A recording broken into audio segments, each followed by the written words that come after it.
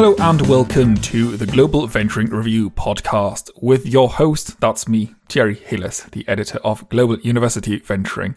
And as always, we will also bring you the biggest news from global corporate venturing and globalimpactventuring.com. It's just me this week as Jim is busy elsewhere. And, well, what a doozy we have to start this week. SoftBank's Vision Fund 2 and Prosus co-led a $1.25 billion Series J round for India-based food delivery service provider Swiggy at a $5.5 billion valuation.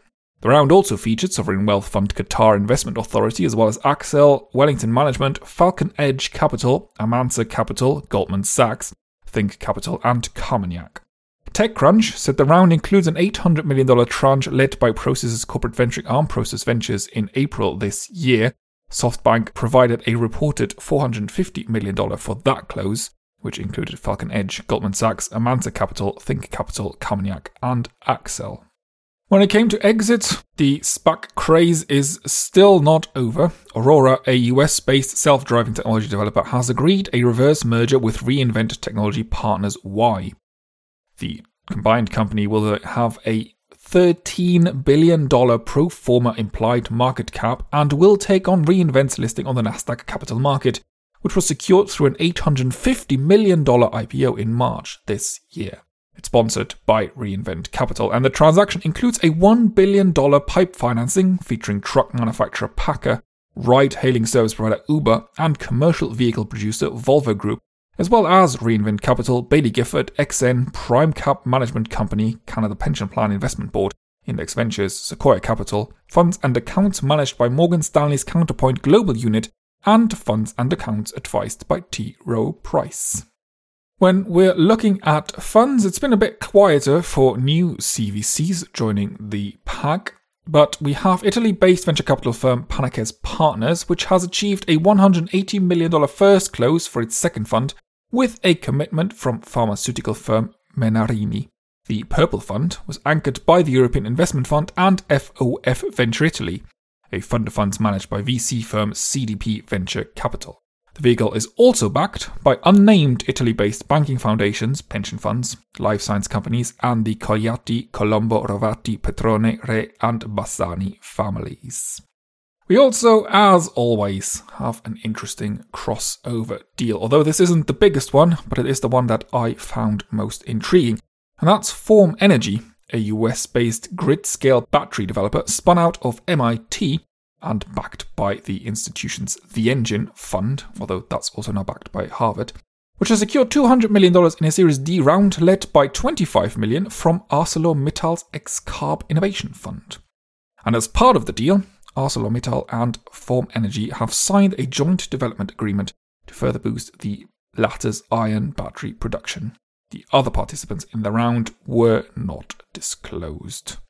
That's the biggest ones. Let's move through the other deals and news in briefs, starting with cryptocurrency exchange operator FTX Trading, which completed a $900 million Series B round featuring SoftBank, Coinbase Ventures, and Circle.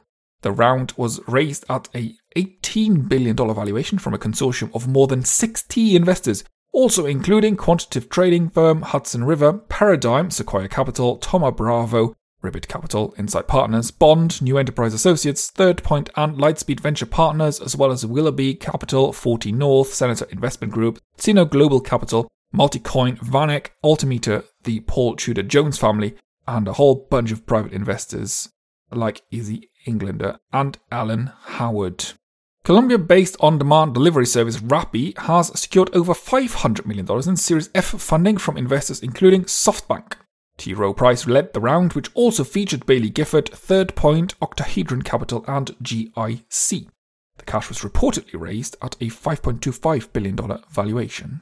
US-based crop nutrition technology developer Pivot Bio completed a $430 million Series D round that included Techven, Bunge, and Continental Grain. Temasek and DCVC co-led the round with backing from Generation Investment Management, Rockefeller Capital Management, Breakthrough Energy Ventures, Prelude Ventures, Pavilion Capital, and private investor Roger Underwood. Techven and Bunge were represented in the round by their respective corporate venturing units, and it reportedly valued the company at nearly $2 billion. SoftBank's Vision Fund 2 also led a $350 million Series C round for US-based alternative protein developer Nature's Find. Danone's corporate venture arm, Danone Manifesto Ventures, also participated in the round, as did Archer Daniels Midland and SK. The participants were completed by Blackstone Strategic Partners, Balyasny Asset Management, Hillhouse Capital, Edby, Hongko Capital, Breakthrough Energy Ventures, Generation Investment Management, and 1955 Capital. And Lenskart, an India-based online eyewear retailer backed by SoftBank, has raised $220 million of funding at a $2.5 billion valuation. Temasek and Falcon Edge Capital co-led the round and were joined by Bay Capital and Cherate Ventures. The company is planning to expand its operations in Southeast Asia and the Middle East. Some of the cash from the round will be used to further develop its technology stack. And Cloudwise, a China-based developer of artificial intelligence-driven operational technology, secured $150 million in a Series E round featuring Susquehanna International Group. Sequoia Capital China led that round, which included Albright Stonebridge Group, Boston Investment, CR Capital, FutureX Capital, and Citix Private Equity Funds Management subsidiary. And finally, Smart Recruiters, a US-based recruitment software developer backed by Salesforce, completed a $110 million Series E round led by Silver Lake Waterman. Inside Partners and Mayfield Fund also participated in the round, which valued the company at $1.5 billion. Funds, well, I've picked out one more for you here. China-headquartered e-commerce group Alibaba's Hong Kong Entrepreneurs Fund is anchoring a $258 million vehicle dubbed AEF Greater Bay Area Fund. The fund counts undisclosed conglomerates, financial institutions, and family offices among its LPs and is scheduled to reach its final close in the first half of 2022. The fund will target developers of technologies in areas including deep tech and sustainabilities, healthcare, artificial intelligence, and Industry 4.0 technology. It's being managed by venture capital firm Gobi Partners.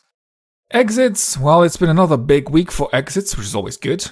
Bukalapak, the Indonesia-based online marketplace, has priced its IPO at the top of its range and is set to raise $1.5 billion. The share price values the company at about $6 billion, and Bukalapak is set to float on the Indonesia Stock Exchange next month. Founded all the way back in 2010, Bukalapak operates an e-commerce platform with 6.5 million online sellers and 100 million users, and also runs a business-to-business procurement platform as well as a digital financial services subsidiary called Buka Investasi Bersama. Emtek, Naver, Microsoft Gri, and Okfen are all in line for an exit. Shanghai Stock Exchange's Star Market has accepted the IPO application submitted by CloudWalk Technology, a China-based facial recognition system developer backed by Bohai Haier and PCI Suntech. The company plans to raise $574 million and filed the application in December last year. It intends to issue up to 112 million shares, and China Securities, CSC Financial, has been appointed lead underwriter for the offering. US-based lending software provider Blend Lab floated in a $360 million initial public offering on the New York Stock Exchange, representing an exit for Salesforce. The company priced 20 million Class A shares at the upper end of the IPO's $16 to $18 range. Blend has developed a cloud software platform which helps financial services providers streamline the loans process. Its net loss rose from $22.9 million in the first 3 months of 2020 to $27.1 million in the equivalent period this year, while revenue more than doubled to $31.9 million. The company had raised at least $685 million prior to the offering, Salesforce having provided an undisclosed amount likely to have been $14 million through its Salesforce Ventures unit in May 2019. Vtex, a UK-based e-commerce services provider backed by SoftBank, went public in a $361 million initial public offering on the New York Stock Exchange.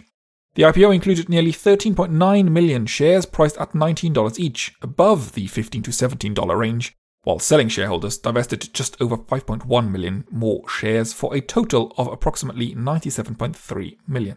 Shares opened at $25.10 on the first day of trading. And Caribou Biosciences, a US-based cell therapy developer, spun out of UC Berkeley to commercialize research by Jennifer Doudna, one of the researchers that discovered CRISPR-Cas9, has gone public in a $304 million initial public offering, representing an exit for Corteva, AbbVie, Novartis, and Heritage Medical Systems. The company increased the number of shares in the offering from 17 million to 19 million and priced them at the top of the IPO's $14 to $16 range. It's floating on the Nasdaq Global Select Market, and the share price gives it a valuation of almost $910 million. And finally, some comings and goings for you. We've got a few this week. Eric Leupold has been promoted to run cash markets at Deutsche Börse, leaving a vacancy to be filled at its corporate venturing unit in September this year. Leupold had been managing director of DB1 Ventures since January last year, as well as head of group venture portfolio management for its parent company. Paul Hilgens, managing director of Deutsche Börse's cash market subsidiary since September 2020, said he will leave the company at his own request at the end of August for family reasons. Yosuke Nakashima has been promoted to senior manager at the corporate venturing and innovation office for Sumitomo Chemical's US division, Sumitomo Chemical America. Based in Massachusetts for Sumitomo Chemical America, a subsidiary of conglomerate Sumitomo, since 2016 as a manager, Nakashima works with startups and academia to create next-generation products and businesses through minority investment, research funding, co-development, and licensing. Owen Losman has been promoted to managing director at M Ventures, the corporate venturing arm of Germany's pharmaceutical firm Merck. The internal promotion followed the departure of Jasper Boss in May this year to take up the general partner position at Forbion. Losman had previously been running M Ventures' performance materials fund as a VP since early 2018. Lance Matthews has been promoted to managing director of growth equity at Deutsche Telekom Capital Partners, the VC firm sponsored by Deutsche Telekom.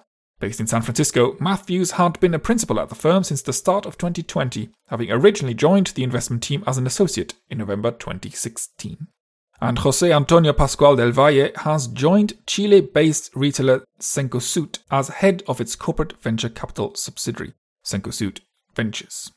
Del Valle will lead the unit after almost 5 years at Telefónica's corporate venturing unit Veira. He had previously been Veira's head of scouting and investments in Latin America and a director or observer across Veira Chile's portfolio.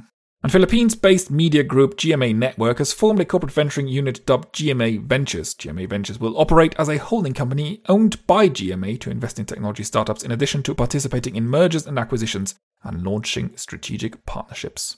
It will invest domestically and internationally. Felipe Gozon, GMA's network chairman and CEO, is heading GMA Ventures.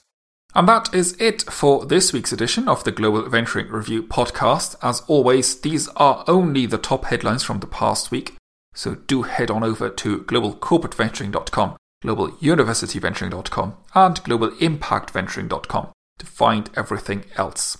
And of course, do check back daily to stay on top of the news as it happens. I hope you enjoyed the episode, and if this is your first time listening, don't forget to hit that subscribe button.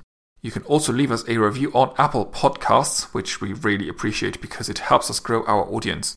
And don't forget to recommend us to your friends and colleagues as well.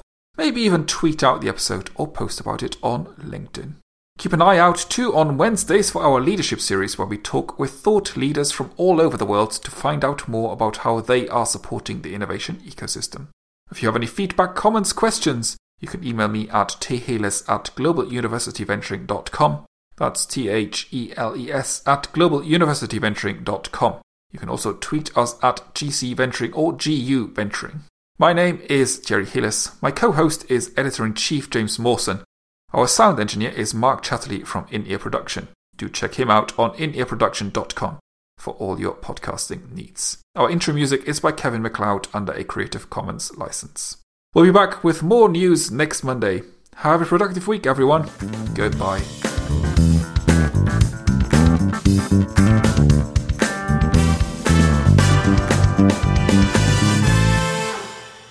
Global Venturing Review was produced by In-Ear Production. You can find out more by going to inearproduction.com.